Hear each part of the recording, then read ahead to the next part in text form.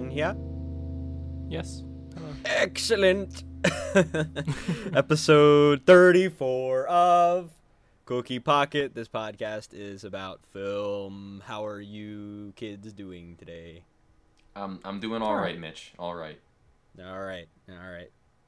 So, we are discussing Monty Python and the Holy Grail. I'm taking my time between my jokes, like this film does sometimes too often. Monty Python and the Holy Grail is a 1975 British comedy film directed by Terry Gilliam and Terry Jones, the Terry Boys, and was written and performed by Monty Python, the comedy group of which they came from, which also consists of Graham Chapman, John Cleese, Eric Idle, Terry Jones, and... Oh, I already said Terry Jones. Oh, well. Terry Jones, number 2, and Michael Palin. The film is essentially a parody of the Arthurian legend, English class terms, can't pronounce, completely pummeling it to dust with 527 jokes, with an average of a joke every 10 and a half seconds. I did not clock that myself. Some IMDb... Oh, really? Yes. Wow. It stars a lot of sirs and peasants and women in a special castle that is definitely not from 2021. So, what did you guys think of the film? I'm done my tirade. Well, I guess I'll jump in first, as I am often wont to do. So I enjoyed this film. I think Monty Python and the Holy Grail is probably up there with Ghostbusters as one of the most quoted movies of all time. Even if you haven't seen this film, you probably know most of the bits and most of the gags from it, because high schoolers and theater kids of the more annoying variety are very fond of quoting it. I will say, though, compared to later Monty Python efforts, this is probably one of my... this probably falls lower on the scale of my preferences for their films. Partially because, although the jokes are very funny and the acting is absurd and whatnot, although the content is humorous, it's not really filmed with any kind of style, which sort of takes away from the film, in my opinion. One of the reasons this movie's so funny is that in a lot of cases there's totally absurd things happening on screen, and everybody in the film takes it entirely seriously. The knights who say "nyeh," for instance, are entirely absurd, but everybody in the film acts like they're entirely terrifying. And that's kind of where the humor comes from. I think if they were filmed in a way that made them look imposing and frightening and almost added to it to kind of put us in the perspective of the characters, if it had a little more style in that regard, it could have kind of complement the humor. And since that's not there, I do think it takes away from the film a little. But it is still an absolute classic. It's really funny. It's a 4 out of 5. When I watch it, I can't help think of things that Monty Python later did with their films that could have maybe been done here to spice it up a little bit.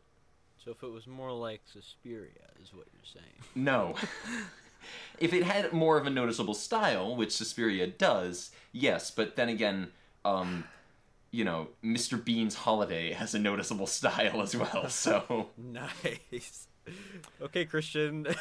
You Well, can go now. Zach, I don't know what you have against Mr. Bean all of a sudden. I'm learning a lot about your critical processes lately, it would seem, because I'm going to have to disagree with you on your style note.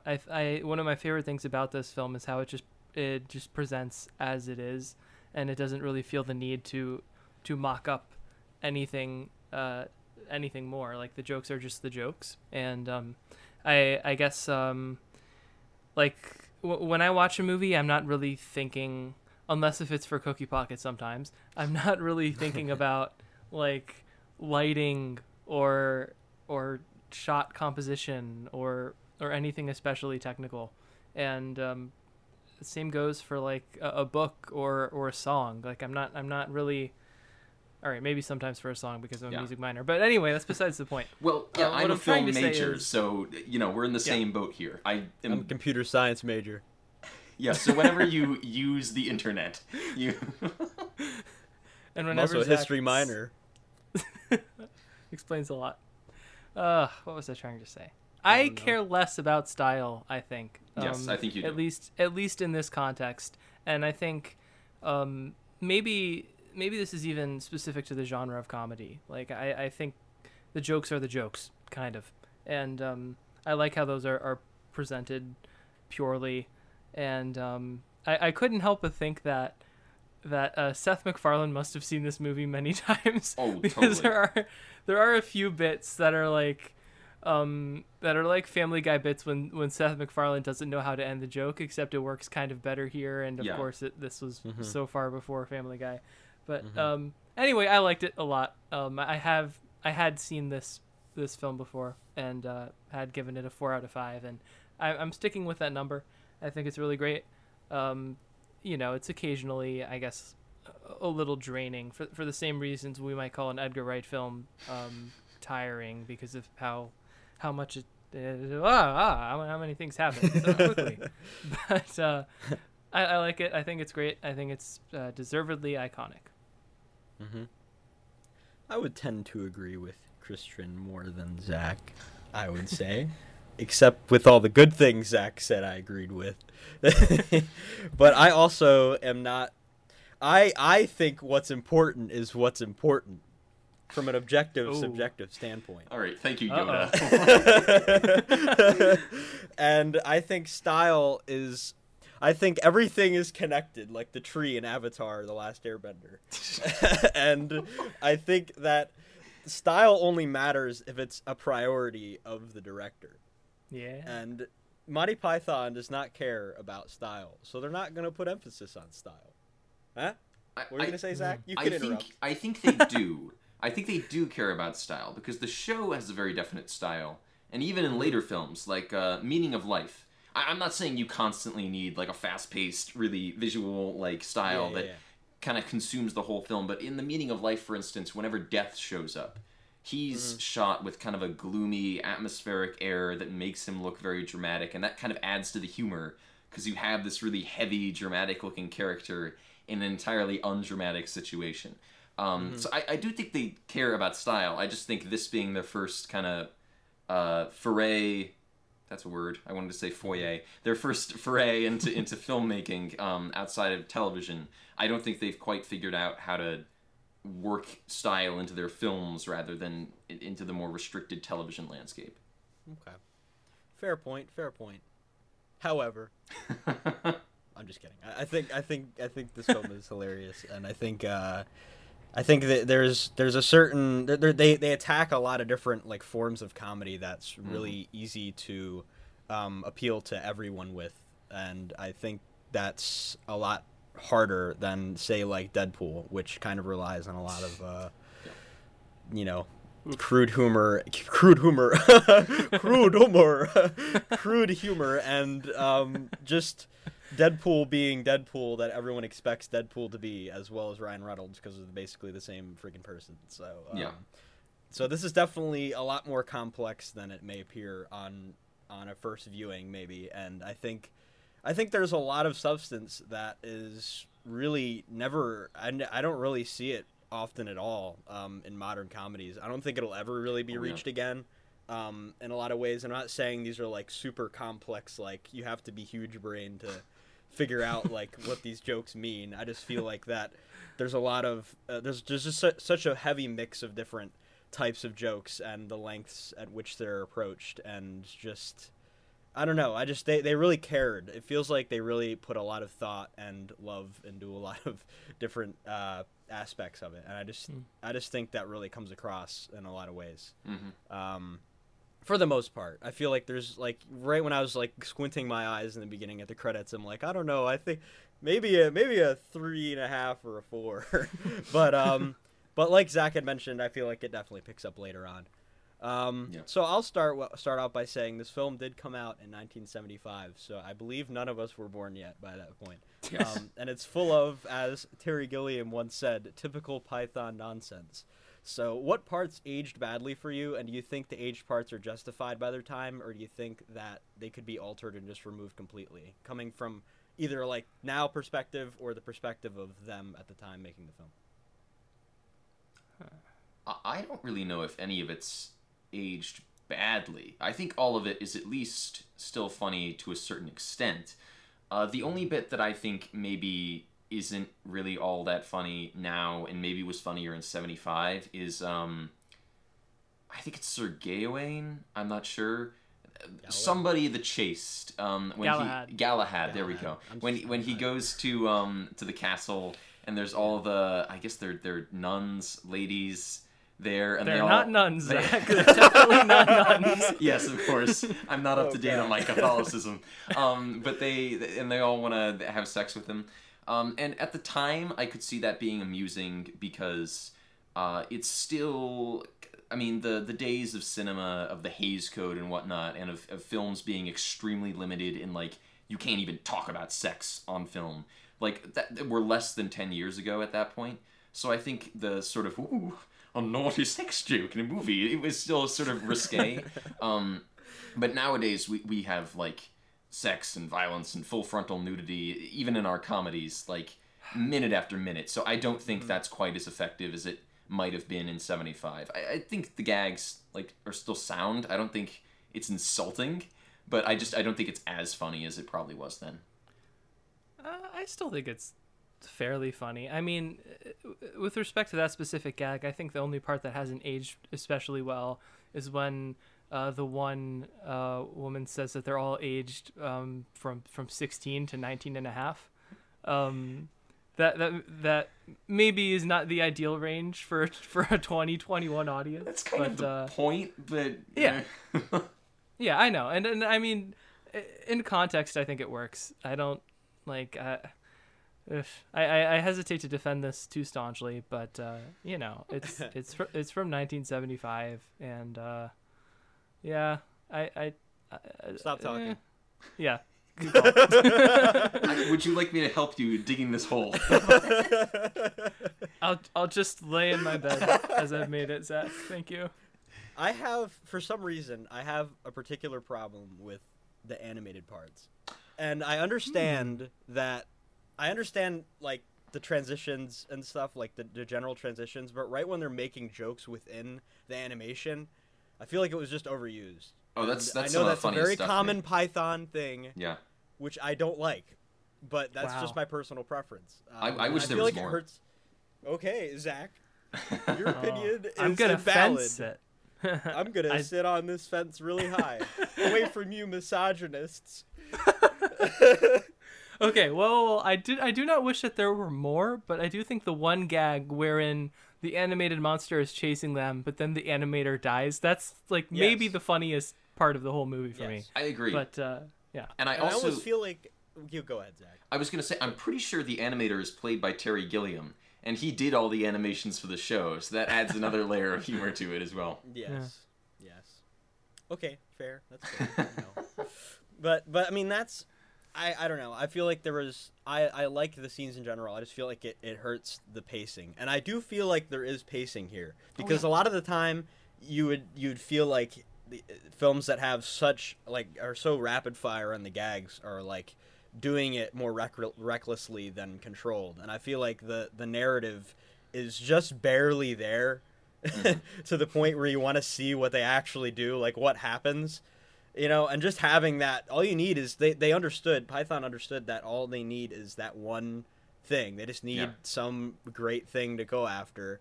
And then they can do whatever they want in between. Yeah. And as we find out, they don't even get to that thing anyway. And that was a perfect rendition, but we'll talk about that later.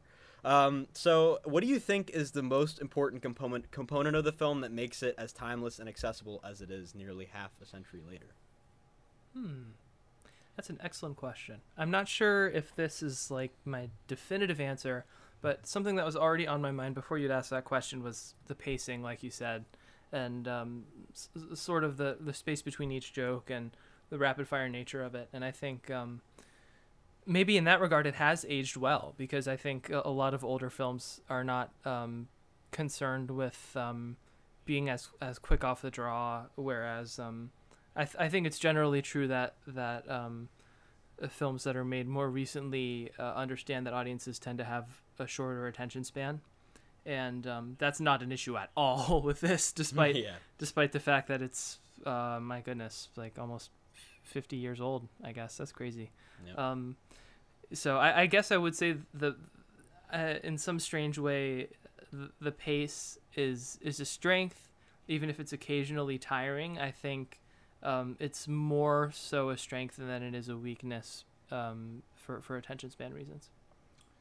I think, in terms of comedy at least, one of the greatest strengths here is the total lack of time-specific pop cultural references. Because I think that's what kills a lot of comedies, specifically from like the 2000s and the 2010s, is the constant, Nicki Minaj, Deadpool, Lady Gaga, like jokes that Zach, work, no. that have a shelf date of like that week. And then so like the next year, everybody's Wow. like, what is this? This isn't I can't funny believe you anymore. think so little of Nicki Minaj's career, Zach. Like my point is though that these jokes at the expense of like current personalities or whatever's in the media that week tend to age really poorly, regardless of what year they come out, because people forget about tabloid gossip.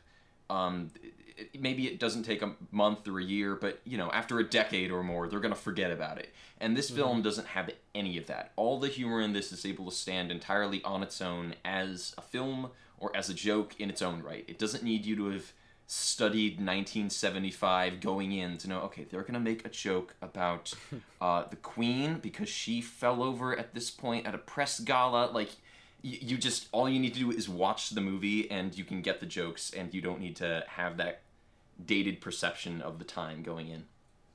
And they can rely on the assumption that nobody knows anything about King Arthur at all. Yeah. And even if you do, it's completely useless. And they joke at that quite a few times. Yeah. And I feel like that is really easy, to go off of. But I don't know. I don't know what I think Zach really had a good point. I think you both had good points, but I think Zach really had a particularly good point concerning the pace, not the pacing. I don't know what I'm talking about anymore. Zach, you and your I don't know. points.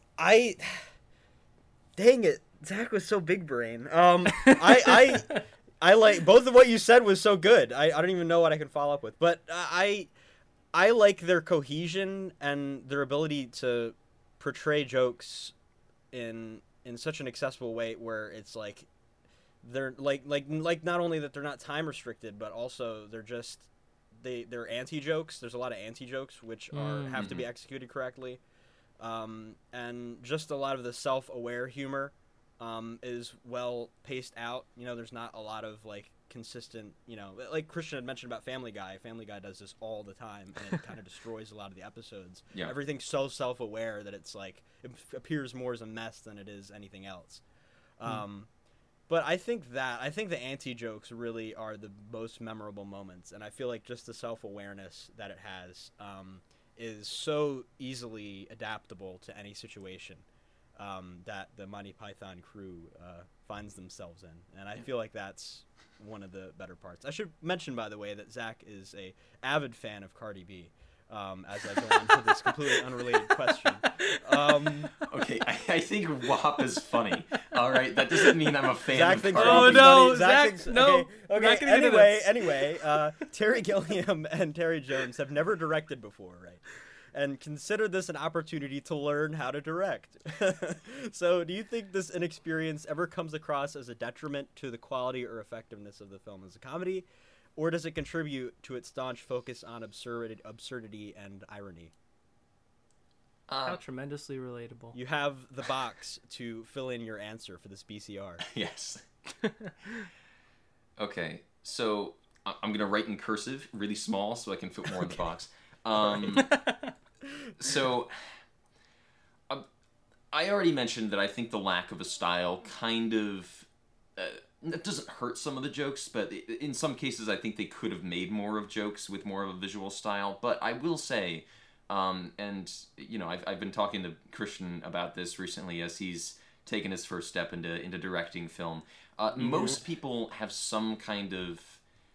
It doesn't matter if you're a trained director necessarily. If you have a thing that you want to see and you're able to execute deliberately, what you want to do in order to put that on film, then you're a director, and you're going to get something that works in some regard 9 times out of 10. And I think they have that here. Maybe they've never directed before, but they know what they want, and they know what's funny, and they have experience as comedians, and they know about timing. And if you know about timing, then you're halfway to knowing how to edit. So they have all the tools there to make a film.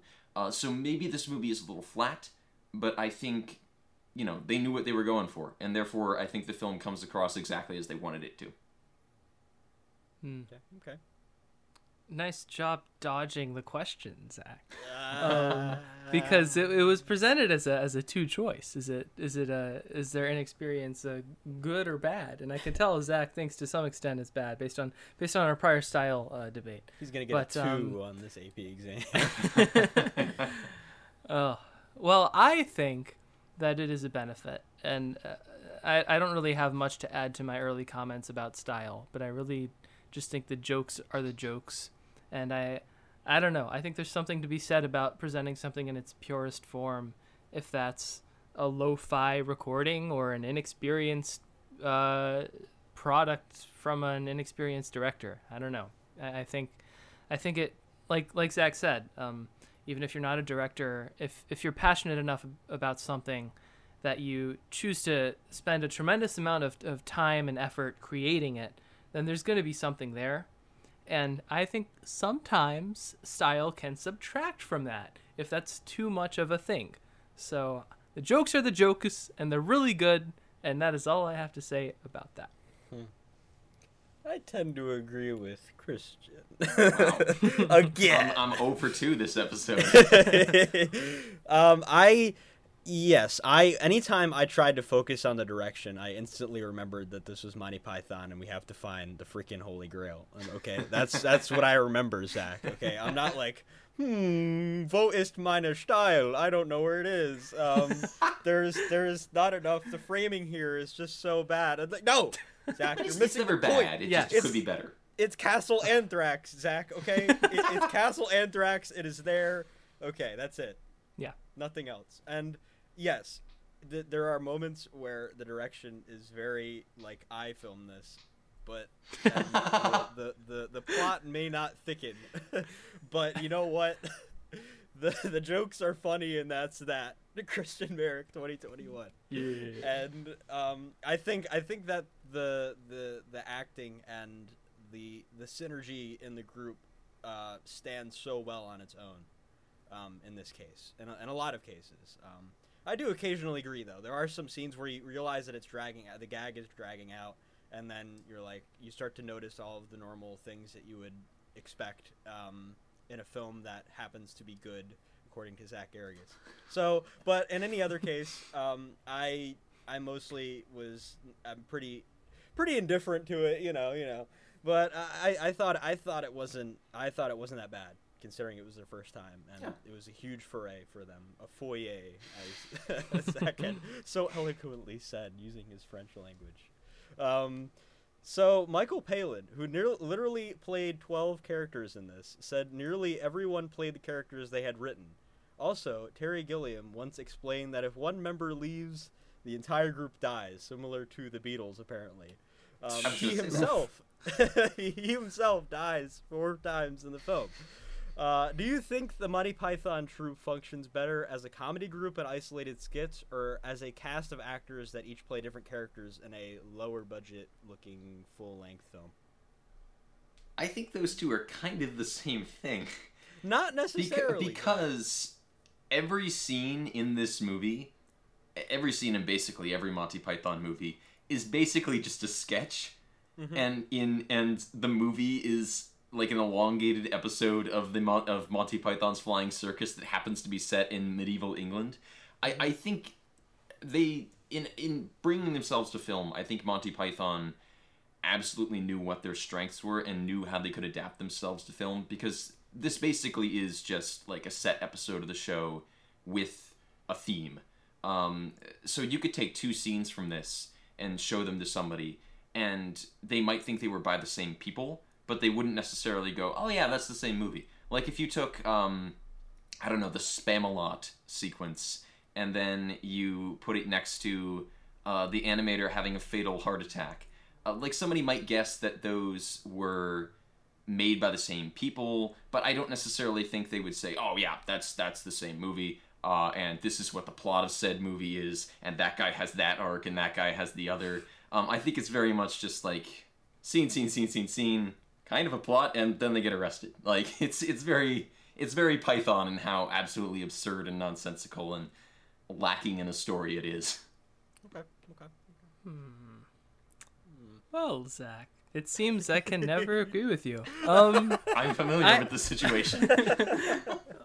To be fair, I haven't had any Monty Python experience outside of this film. I've never seen any of the show or even like Life of Brian or anything else. It's on the list, but who knows when that list will be complete. But I know they're kind of like loosely interconnected sketches, but I wouldn't understate the story. Like I think things are pretty clearly connected. Like it's certainly much more cohesive than some random SNL episode. Like to me, it didn't feel like everything was so far out of left field. I think the variety of the jokes might contribute to a similar feeling, but it never felt like, to me, a bit was included for the sake of including the bit that then subtracted from the story. So I didn't really have, I guess, I didn't think the similarities to a sketch show were ever an issue as far as the story went, but I can't really say much about how it compares to their show, having not seen any of it. I would say SNL might not be the best direct comparison, just because SNL being live and having constant celebrity guests makes a big difference, I think. Yeah, with the timely references and everything. Yeah. That's fair. So if you had like the top 10 SNL actors make a movie, how would that go? Oof. You'd have to have them be friends and make a show for several years first. Okay. Yeah. Yeah. Someone put Chevy Chase in therapy stat. Yes. Oh God. Vegas Vacation. I love that one. Oh. And yeah. Yeah. I don't know. I agree. I agree with Christian. Yeah. But I think that there's not a lot of deep plot investment and character investment, but there's a lot of it on a shallow end, and like it's really light. Like there's very slight character differences, not just because of the actors, but because of the actual characters, because the characters are actually very slightly different in the way that they're portrayed, and then we see that with their so-called backstories that end up just being ridiculous anyway. But still, I feel like there's a little bit of substance in them. I don't feel like they're absolutely so spontaneous that they have to rely on the overarching narrative. I feel like that the scenes themselves and the kind of prequel renditions for each character, I feel like have some substance in them. Even though it becomes meaningless, I feel like it's there in those sequences. And I think that's one of the contributing reasons why it isn't just a set of skits and then connected by the Arthur thing and the Grail. I also feel like the characters have like a building kind of thing. Not to the extent of something like Planes, Trains, and Automobiles, where the scenes you remember are funny because you know what to expect from the actors as well as the characters that are actively being developed and actually have really good arcs. I think in this case, I feel like there's just enough of like little boop, character arcs here and there that I feel like it keeps the audience interested in the plot, not only just for what's going to be the next gag, in my opinion. But I can totally see that there's definitely a lot of that you can kind of see seeping through that in certain occasions that it's just a skit on top of this narrative. But to each his own. I'm gonna go back on my fence now. Even if they are disparate skits, pretty much all of them are grounded in some sort of medieval sensibilities. Right. Like I don't think you could make jokes about marrying for huge tracts of land in any timely context. So right. I like they all share a pretty similar setting. Yeah, and the setting is also a big contributor, and then that also ends up not mattering as I foray into my own. I'm using foray now. This is my new verb that I've been provided by Mr. Garrigus. Fun fact. Arthur's army at the end was entirely made up of 175 students from Scotland's University of Stirling. How about the ending, and can we all agree on it? And do you think having the Middle Ages setting up to that point, which hints at the police following them, is a part of what made it effective? I like the ending a lot. And I think it particularly works because we have the setup of the police throughout, which at first seems like when they just cut the narrator's head. I can't remember if they cut his throat or they cut his head off, but when they attack the narrator, at first it's like, oh my goodness, well that was a comical way to end a scene. And then, like, it continues to build on itself throughout. So I think them getting arrested is the perfect anticlimax for the end of the film. But I also think it works because, in a way, this movie almost has the same feeling of something like, say, The Muppets, where it feels like a bunch of people putting on a show rather than an actual medieval timeline, which which adds to the fact, like, these people are playing multiple different characters, and it's obviously them multiple different times. Like, I think it adds to that feeling of, we're making a movie, and oh no, the cops have showed up, and we don't have a permit, and we kind of accidentally killed somebody earlier. Oh no! Like, it works on, like, multiple levels of humor, I think. Yeah. Now seems like as good a time as any to confess that I didn't really notice any of the times that the actors were recycled. They're all just kind of British man number 1, British man number 2. That's a good point. I agree with that. I mean, They're some of the greatest comedians who ever lived, Christian. Yeah, they're great, Zach. They're still British man number whatever to me. But I'll add on before Christian is too smart for me. That they put a lot of effort into actually grounding it in the Middle Ages, and it actually, there's so much, like, the makeup is actually pretty good, like, for the time, and the costumes are really good, and the props and everything. Except like, when they're not meant to be. Except when they're not meant to be. Like the three-headed giant who never moves. Right. And sometimes it's subtle, sometimes it's not. So there's a lot of layers to this onion, is what I'm saying. Oh, gosh. Yeah, I don't have much more to add. Though I will say, Zach was talking about how the whole, like, police thing was building up throughout, and I was sitting here thinking, that sounds a lot like having a plot to me. I don't know. You can have a recurring gag without having... There is a plot here, but it's very, very loose. It's basically just a light strand to hang jokes on. And some of those jokes recur. Like in Monty Python, every now and then you'll have a sketch that refers back to an older sketch. But I don't think I could diagram this plot. I couldn't put this script up on the board and say, all right, act 1, kids. Like... I think the lightness of the strand is pretty subjective. And the strand gets pretty thickums towards the end. It's like the man kills everybody in the car and the military comes, almost type of thick. Ooh, there you go, Christian. Feel that burn. We're breaking the boundaries of reality here. Oh, speaking of breaking boundaries of reality, the fourth wall breaks are also very effective, and I feel like they had one parentheses 1 free coupon for having a direct actor look at camera moment in the Castle Anthrax, and that was it. And even the fourth wall breaks have variety. And I just think that's, and just, I don't know, it's just, they're just a really good comedy group, and I think they did a really good job, especially with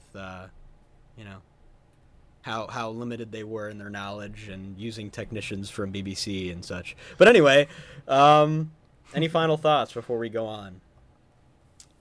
I don't think so. I liked it. Okay.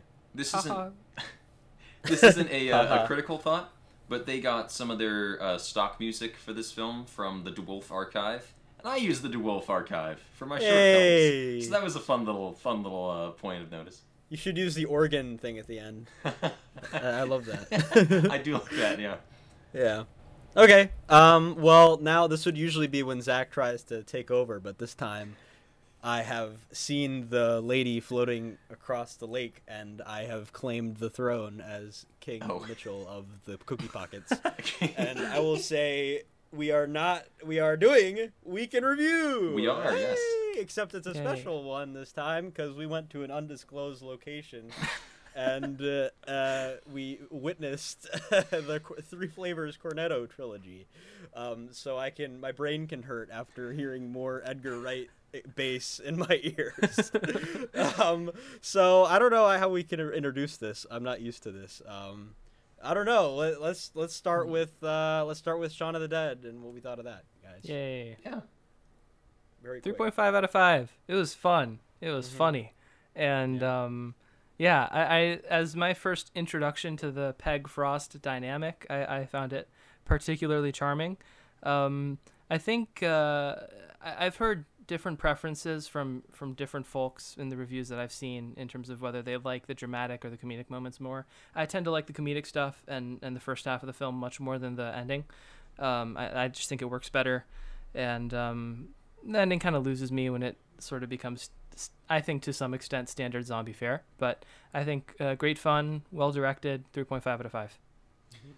Well, I really like Shaun of the Dead. I really like all the films in this trilogy because they're not just comedies, and because Shaun of the Dead is very much a comedy, but there's aspects of it that are very much straight horror. Hot Fuzz is a comedy, but there's aspects of it that are legitimately cool as an action movie. And The World's End is a comedy, but the science fiction in it is it's nothing to sneeze at. So I think Shaun of the Dead really works because it balances those comedic moments with the more grounded moments, and you've got that contrast, which makes the funny stuff funnier. I think that if it was nothing but the gags and the zombies weren't taken as seriously, I don't think the movie would be as funny or as effective. So it gets a 4 out of 5 for me. Also because I love Peg and Frost. I think they're a great duo, and Edgar Wright knows how to direct them extremely well. Mm-hmm. I really like a lot of the aspects of Shaun of the Dead, more so in the beginning than the end. And I gave it a 3.5 out of 5, the same as Christian, because I feel like you have a lot of creative flexibility at the beginning of a zombie film rather than the end of it. And I feel like the end of it, you really have to know what you're doing. And when the film tries to not take itself seriously towards the end, and then all of a sudden has to insert dramatic moments, I feel like it feels a little bit artificial. It felt like we're kind of swimming from scene to scene, treading water, I guess. I don't know. I don't swim. Treading water stinks still. But anyway, I felt like we're waiting. That's what I meant. Waiting through the swamp towards the end. Yeah. And I gave it a 3.5 out of 5, but I really liked it as an Edgar Wright film, and I thought there were some really memorable moments, at least in the first half. The last half felt a little bit more generic.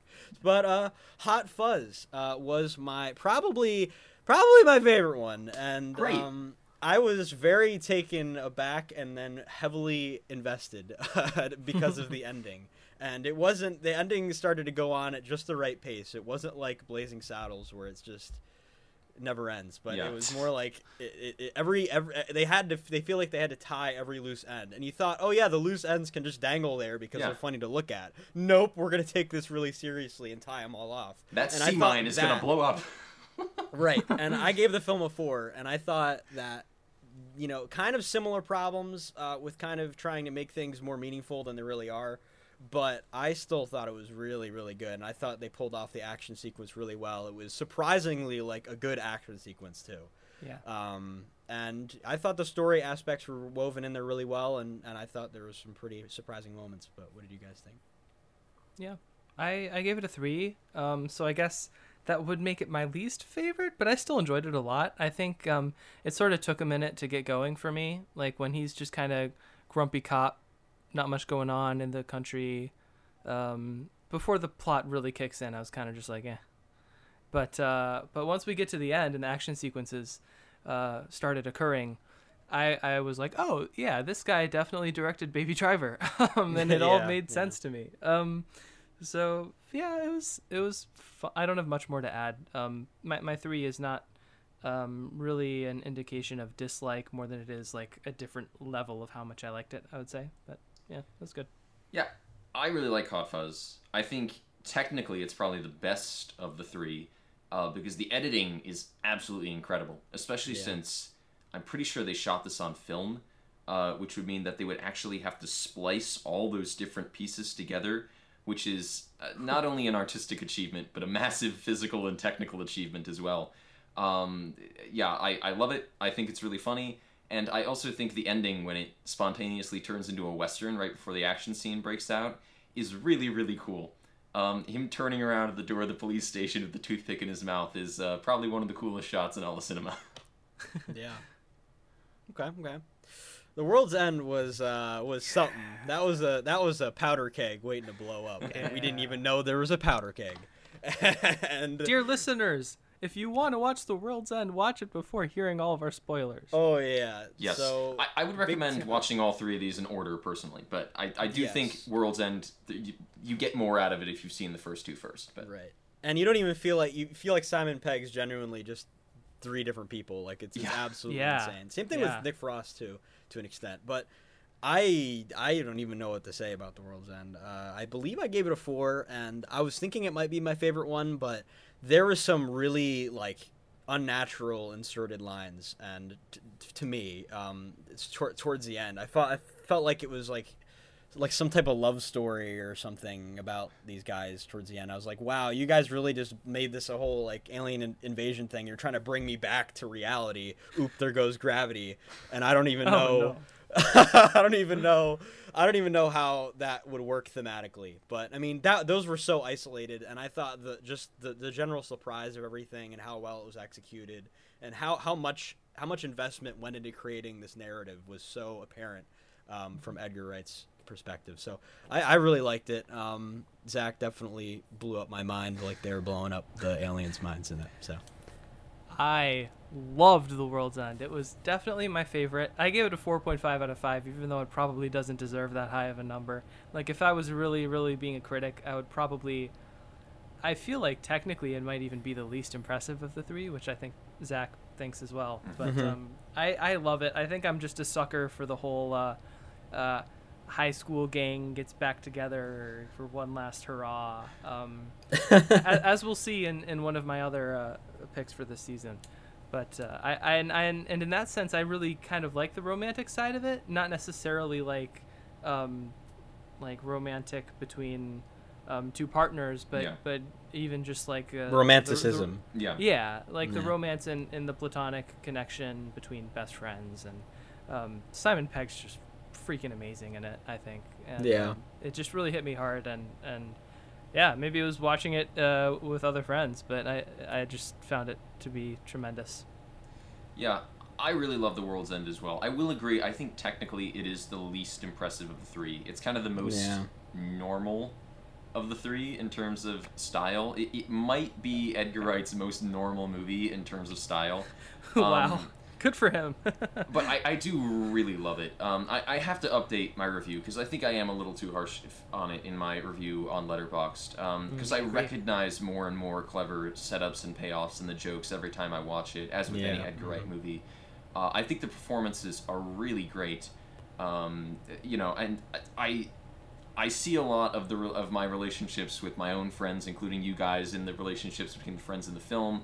And this is going to sound extremely egotistical, but I do see some of Gary King in myself as well. Not even a little. Specifically, put down that beer, Zach. No. My thing is, I have this deep worry of becoming like an immediate has-been. I have this deep fear of peaking in college or peaking in high school. And a big part of me worries that in 15 years, you guys are going to have jobs, and I'm going to rock up like Gary King and say, instead of let's do the Golden Mile, let's do a season 15 of Cookie Pocket and get the gang back together. Which, they aren't too different. I'll be like, Zach, I'm in Afghanistan. Don't make me do this anymore. Yeah, but I think The World's End is an extremely relatable film. It's a really emotional film. It's a really funny film. I absolutely love it. So, yeah, I recommend all three of these movies. Yep, I also recommend them. So. Yeah. Yep, and that's Christian's input right there. So, we will go to the rundown where numbers go to Zach. I mean, Zach gives the numbers. Zach, I don't know. The numbers go to Zach, but because it goes to his brain unconsciously, and he consciously brings us the numbers of which rate what we give him. You're not describing this segment well, but okay. Excellent. I think I'll describe your Zach... face well. Oh. Mitchell, are you ready? Yes, I am. Do you need some cold water? I mean, okay, moving on. Tap water. Wow, we're blowing this. Okay, go. 3, 2, 1, go. Cookie Pocket is 3-Headed Knight. 3 out of 5. Flesh wounds. 3 out of 5. Coconuts. 4 out of 5. The French. 2 out of 5. English types. 3 out of 5. Between 16 and 19 and a half. 3 out of 5. Zach Garrigus as Prince Herbert. 4 out of 5. The Knights Who Say Ni. 4 out of 5. Getting on with it. 4 out of 5. A good shrubbery that's not too expensive. 3 out of 5. Losing a son to gain a daughter. 2 out of 5. Tim. 3 out of 5. The Italian horror gore rabbit. Oh, 4 out of 5. Mitchell Bardsley as a famous historian. 4 out of 5. Bobbies. 3 out of 5. The capital of Assyria. 3 out of 5. The SP Velocity Unladen Swallow. 3 out of 5. Sir not appearing in this film. 5 out of 5. Bringing Klaus into it again. 3 out of 5. The British ultimately ruining it all. 2 out of 5. Intermission. 3 out of 5. Opening credits. 4 out Time. of 5. Did we make it? Alrighty. No. We have a few left over. but Okay, all right. we had fun. Who's next? Next would be Christian Oh, my with goodness. his movie, which is West Side Story, not directed by Steven Spielberg. That was not even out. Are there people in love in it? There people sure in love in it? are. Yeah. Gosh Who'da darn thunk? it. Gosh know, darn it. I need more war Leave movies me in here. alone, This is- okay? I This is just too happy. we do. What do we go? Oh, Let me- I was about to reveal what mine was going to be. Like. No, we'll let him have this. We'll let him have it. He's been having it. As soon as we log off, I'm going to sit in a dark room and listen to "I Never Even Told You" from the end credits of Batman: Mask of the Phantasm, and I didn't even know just that was a close thing. my eyes and feel everything that you two won't let me. West Side Story is an iconic musical with really great choreography, and it's a product of its time, and I think it's worth discussing. There Okay. you have it. It's been episode 34 of Cookie Pocket. This podcast is about film. Everybody get ready to stop your recordings. And we're about to leave, and I will see you later. Woo, woo, woo, woo. Bye. Woo, woo.